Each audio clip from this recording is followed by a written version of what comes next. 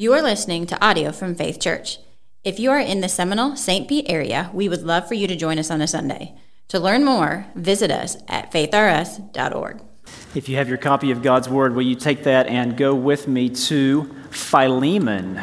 Might need to use your table of contents on that one. Philemon, towards the back, close to Hebrews. And if you don't own a Bible, we would love to give you one this morning. You'll find Bibles on those tables in the back of the room. You can take one now, or you can take one on your way out of worship today. If you take one now, use it to follow along with us this morning. We're looking this morning at Philemon verses 1 to 7, just one chapter in this book of the Bible, so we have only the verse numbers this morning. Philemon 1 to 7. By the way, I was backstage praying, but I thought I heard, did Jose say shekels? Did I hear that? I love it.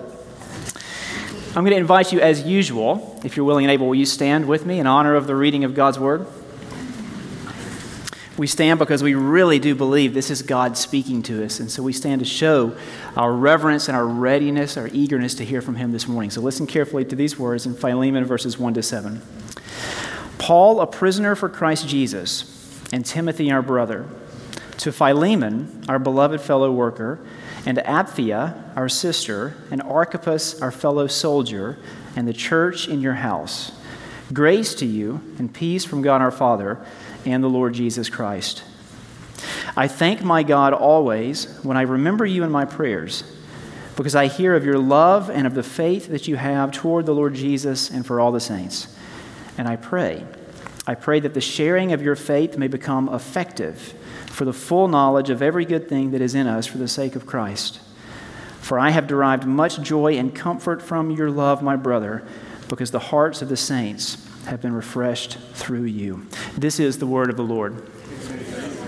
Please be seated.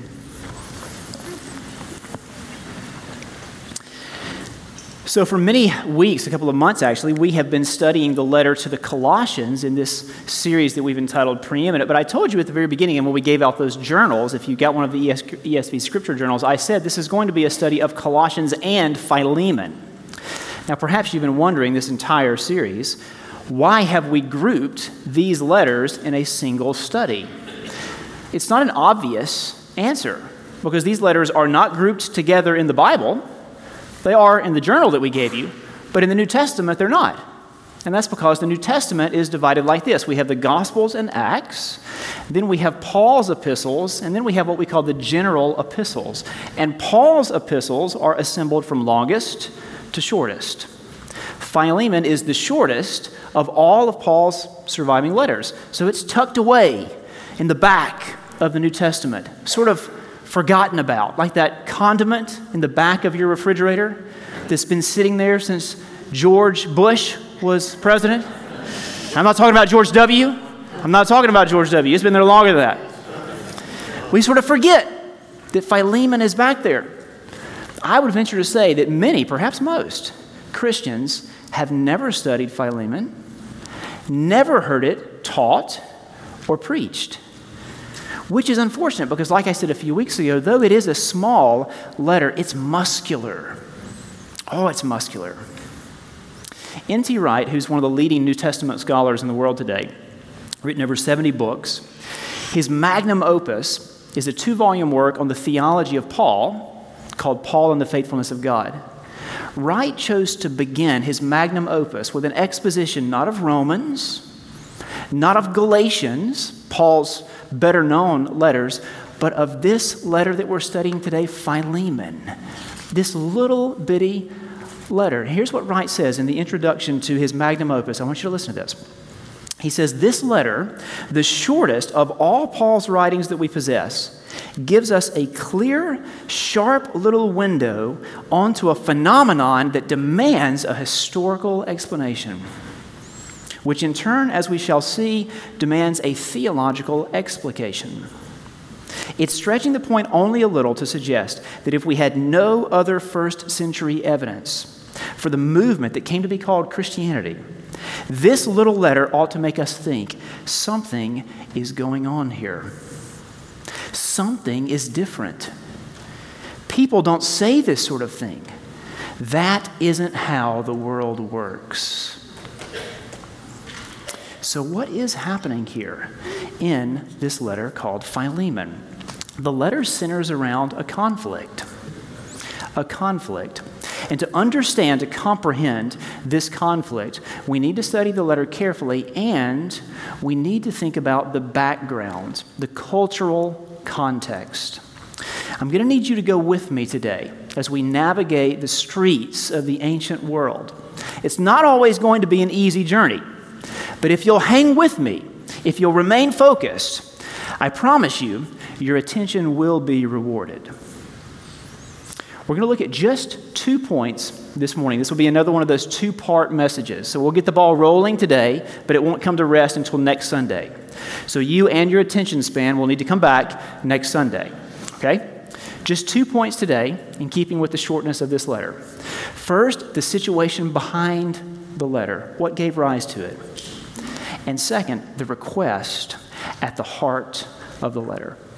So the situation behind the letter and the request at the heart of the letter. First, the situation behind it. Let's look again at verses 1 to 3.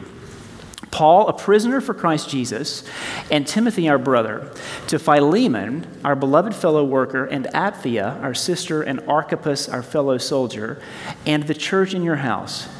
Grace to you and peace from God our Father and the Lord Jesus Christ. Now, I said that this letter centers around a conflict. But who's involved in the conflict? The first person we meet is the mediator of the conflict, and that's Paul, the Apostle Paul, the author of the letter. Most ancient letters begin by giving us the author and the recipient. If more than one person is listed in each of these columns, author and recipient, then the first person listed in each column is the primary. So in this case, Paul is the primary author of the letter. Timothy, more than likely, was with him at the time of writing. Philemon is the primary recipient. We'll get back to Philemon in just a moment. Paul, normally when he writes letters, he identifies himself as an apostle. That's his customary greeting, but not here. Here and only here in Philemon does he refer to himself as a prisoner for Christ Jesus. Now, this is not the only letter that Paul wrote from prison. He wrote a handful of letters from prison, in fact, but this is the only one that he begins with this self-description, prisoner. Why? Probably Paul does this to bolster the argument that he makes in the body of the letter. He will go on to call Philemon to make certain sacrifices. And so here he begins the letter by pointing out the sacrifices that he himself has made for the sake of the gospel. Martin Luther, commenting on this verse, says that Paul empties himself of his own priorities because he's going to call Philemon to do just the same. Paul is a prisoner for the sake of Christ. That's how he wants us to know him in this letter. And he writes to a man named Philemon. Now, who is this Philemon, and who are these other people who are mentioned alongside him here? Well, Apphia probably was Philemon's wife. Archippus is either their son or some other prominent person in the church that met in their home. Remember that in the early church, in the ancient world, first century world, they didn't have worship centers like this. They didn't have a faith center. There was no OCC packing party after church on Sundays for them. They didn't have a preschool or a courtyard. The early Christians gathered in homes. Philemon hosts one of those house churches, and it was a family affair. His wife was involved, their child, if that's in fact who this is. This conflict that we're going to read about was a household affair. This entire church is gathering in their home. Now, where did this house church meet? In what city did they reside? They met in the city of Colossae, the same city that we've been learning about as we've been studying the letter of Colossians. Now, how do we know that, you might ask? I don't see any evidence for that in verses 1 to 3. We just finished studying Colossians, and Philemon isn't mentioned in Colossians at all. So how do we know that he and his house church were in the city of Colossae? It's because of another man who is mentioned in Philemon, and he's also mentioned in Colossians. And that man's name is Onesimus. The conflict is between Philemon and Onesimus. Onesimus is mentioned in verse 10, and he's also mentioned in Colossians 4. In verse 10 of this letter, Paul says, I appeal to you, Philemon, for my child Onesimus, whose father I became in my imprisonment. Now, next week, we'll look at verse 10, and we'll talk about what Paul means by that. For now, just note the name Onesimus. In Colossians chapter 4, verse 9, Paul writes, Onesimus, our faithful and beloved brother, who is one of you.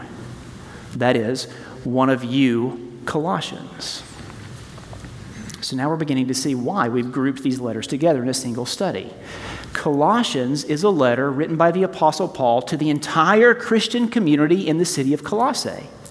Philemon is a letter written by the Apostle Paul around the exact same time to a particular person, Philemon, in that same community. So we've established the connection now between Philemon and Colossians, but I still haven't told you what the relationship is between Philemon and Onesimus. We know there was a conflict, but how are they related to each other? What are they fighting about? Philemon was the master, and Onesimus was one of his slaves. You remember back in Colossians 3, Paul spoke to the categories of masters and slaves? Well, now in the book of Philemon, in the letter of Philemon, he writes to a particular master about a particular slave. It seems that something like this had happened. Onesimus had run away from Philemon's house, and in the process had stolen some money. Now, a runaway slave in the ancient world had only a few options. He would have needed to blend in, disappear as best he could, because if anyone encountered him and didn't report him within a period of 20 days, there would have been a serious penalty for that person. And if a runaway slave were captured, he would have been in big trouble. Serious punishments, up to the possibility of crucifixion. So there would have only been a few options for a runaway slave like Onesimus. He could have joined a band of ex-slaves. He could have hidden out in the underworld of another major city. But in this case, somehow, and this is where the story really begins to get interesting. In this case, somehow Onesimus finds Paul. We don't really know how. We don't know if he just, by happenstance, happened to meet Paul one day, or if after he ran away from Philemon's house, he began to have doubts. And he already knew who Paul was, and so he sought him out to get counsel. We don't really know. But one way or another, God's providence took Onesimus to Paul. And through that encounter, Paul shared the gospel with him. And Onesimus became a believer. He became a Christian. His life was changed. And so then, Paul sent Onesimus back to the city of Colossae, back to Philemon's household, carrying this letter, having done his best in the letter to make a case for why these two men need to be reconciled. This is a case. Paul will go on to say, Philemon, you need to welcome him back. The runaway slave, the thieving slave, you need to welcome him back. We'll get into why next week.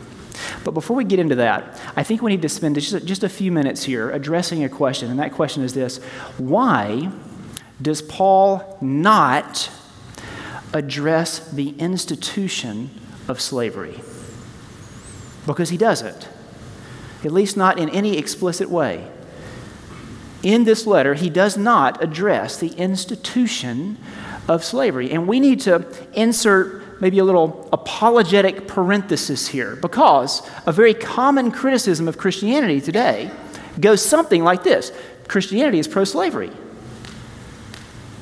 Christianity is pro-slavery, especially those who are affiliated with the new atheism movement. They make this argument often. It goes something like this: the New Testament authors had their opportunity to speak against the institution of slavery, and they didn't do it. They had their chance to go full-on Spartacus, full-on Maximus, down with the empire, down with the evil institution of slavery, and they didn't do it, and that means that the New Testament authors and all Christians are pro-slavery, and who in their right mind would want to be associated with a group that's pro-slavery?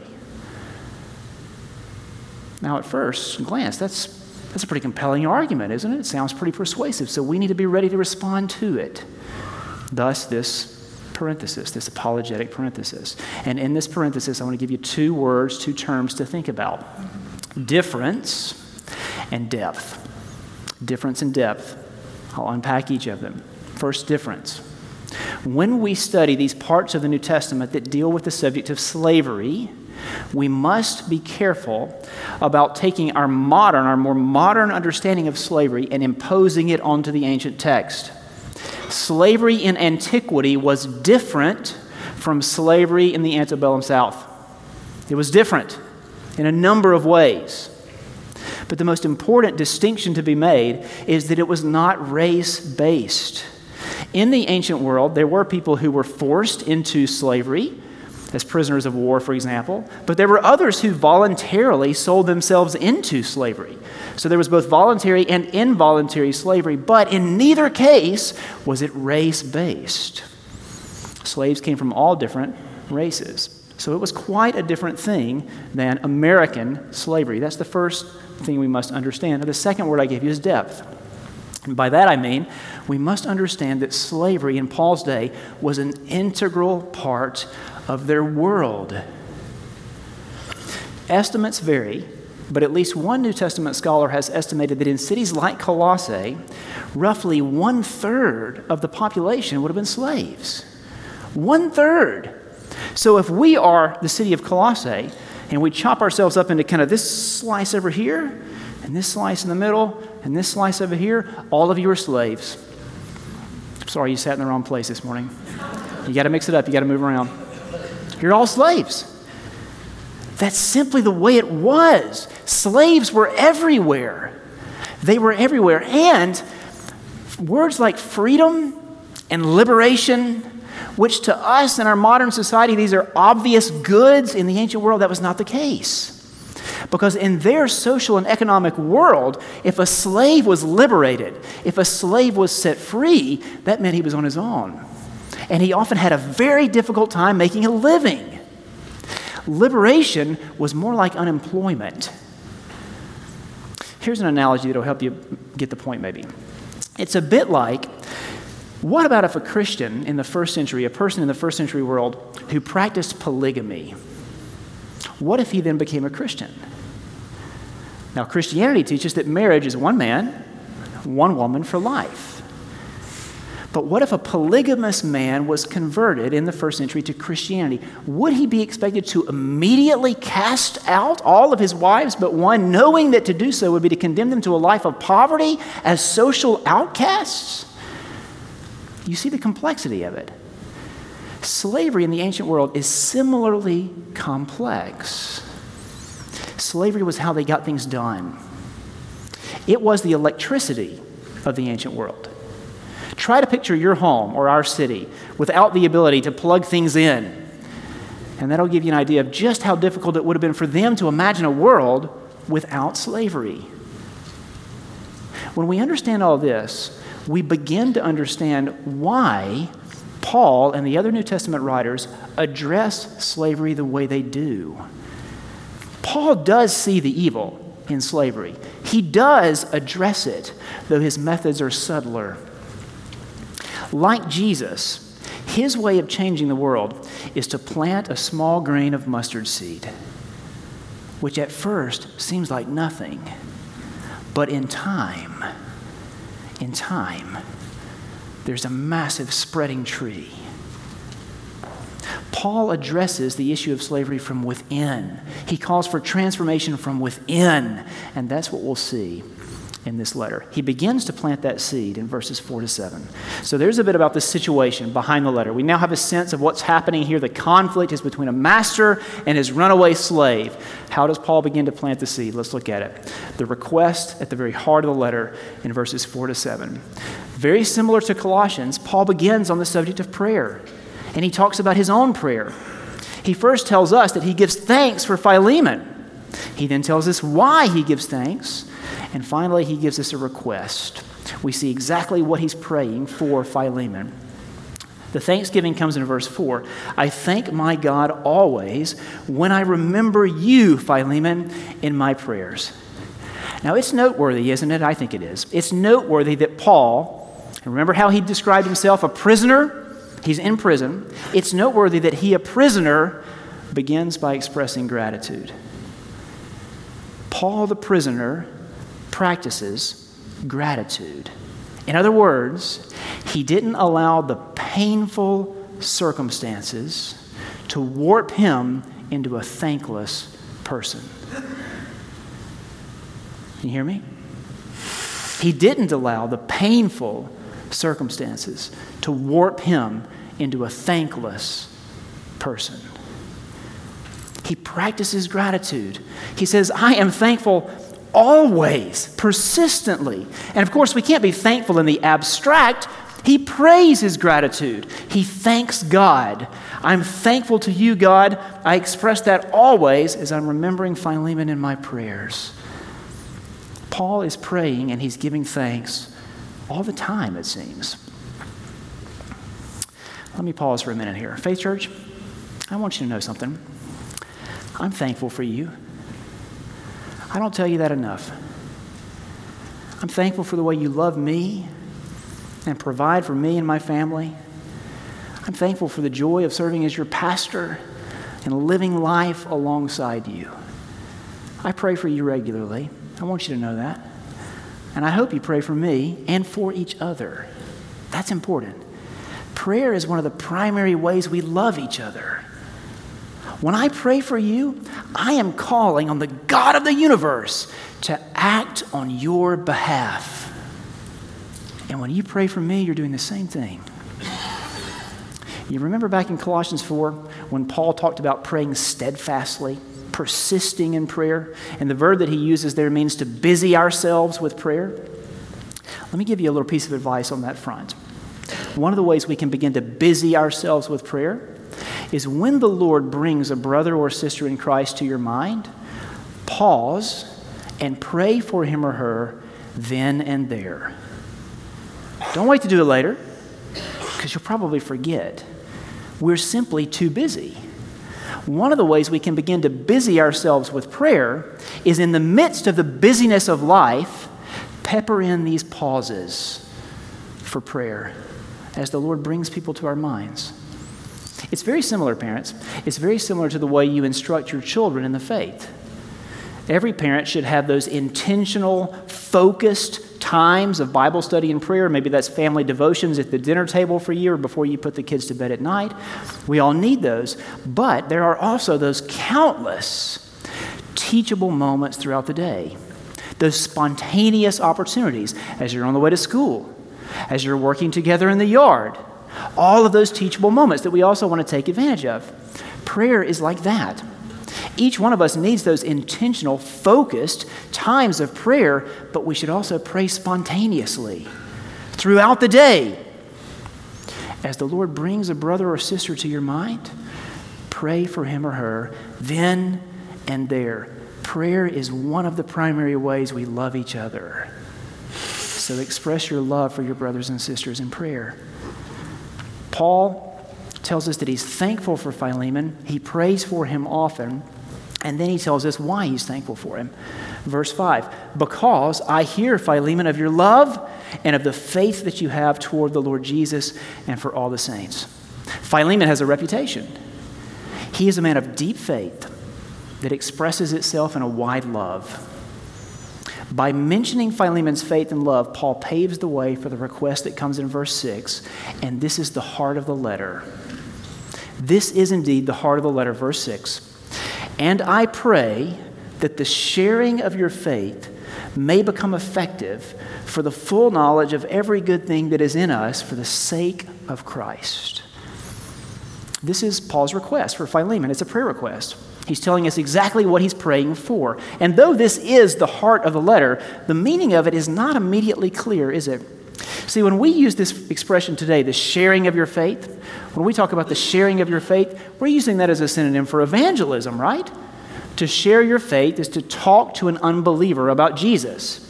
Now, as important as that is, that's not what Paul has in mind here.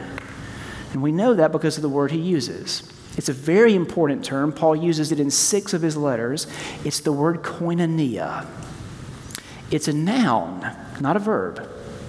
It's often translated as partnership, sometimes as fellowship. Now, when you hear the word fellowship, I wonder what comes to your mind. Maybe you think of our first Sunday fellowship, full bellies and fun times. For me, growing up in the Baptist tradition, we had a fellowship hall. And often on Sunday afternoons after worship, we would have a potluck lunch. Everybody would bring their favorite dish. Baptists don't care about their cholesterol, so there were fried foods and baked goods everywhere. I remember that from my childhood. That's one of the first things that comes to mind when I hear the word fellowship.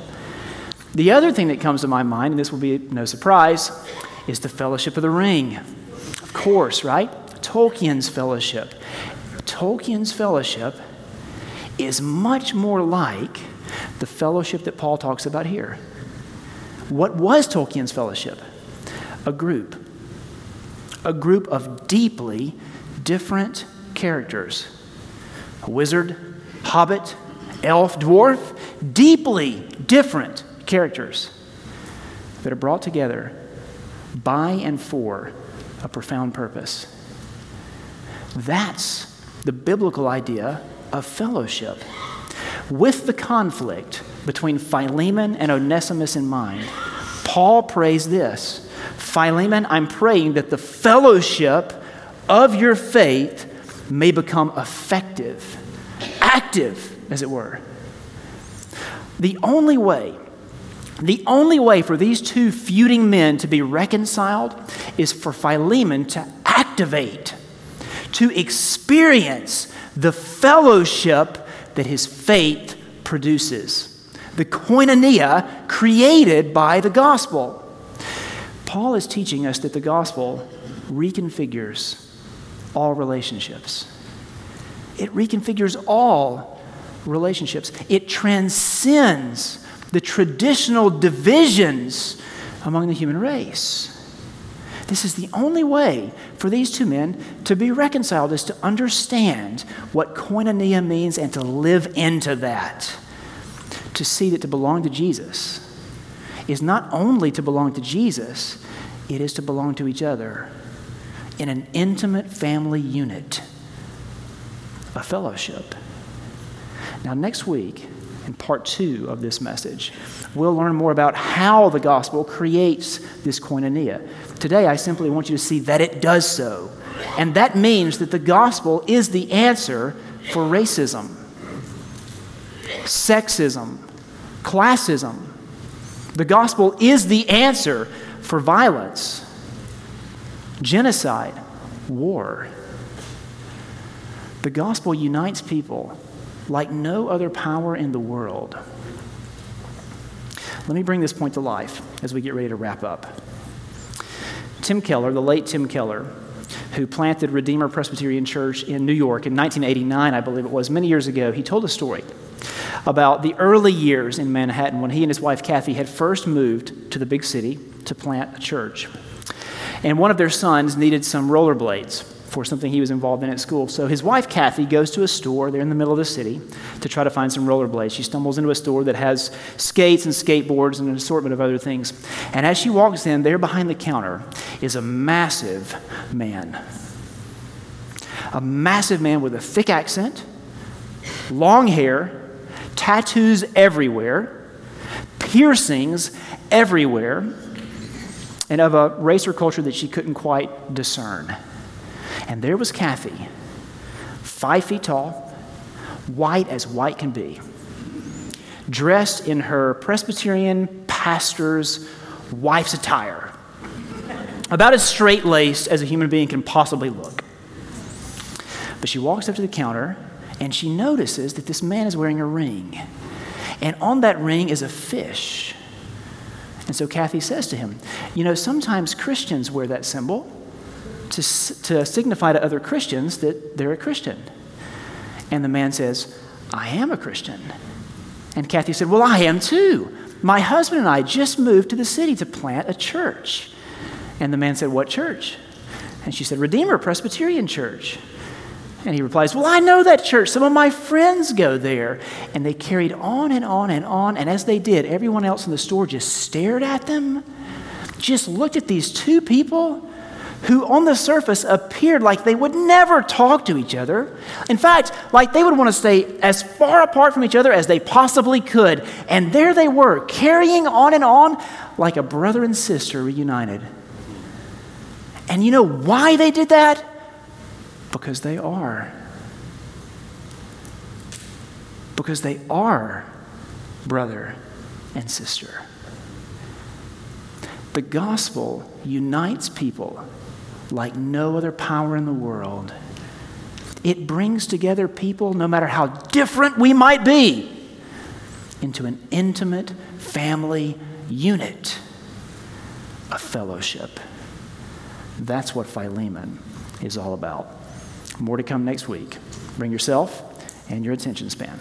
Let's pray. Father, thank you for this day. Thank you for this letter. This conflict that happened so long ago between a master and a slave, it really is miraculous how such a thing can speak so clearly and so powerfully into our lives today. And yet it does. As we enter into this study of Philemon, God, help us to understand the power of the gospel, how it does indeed bring people together, how reconciliation can take place because of all that Jesus has done. Jesus, we thank you this morning for the gift of your life, your death, your resurrection, and our place for our sins. Give us a deeper understanding of all that you have done for us. Our faith, it unites us to you, Lord Jesus, but it also unites us to each other. The body of Christ, the family of God, fellowship. A fellowship. Help each one of us to experience that in deeper ways today. In Jesus' name we pray.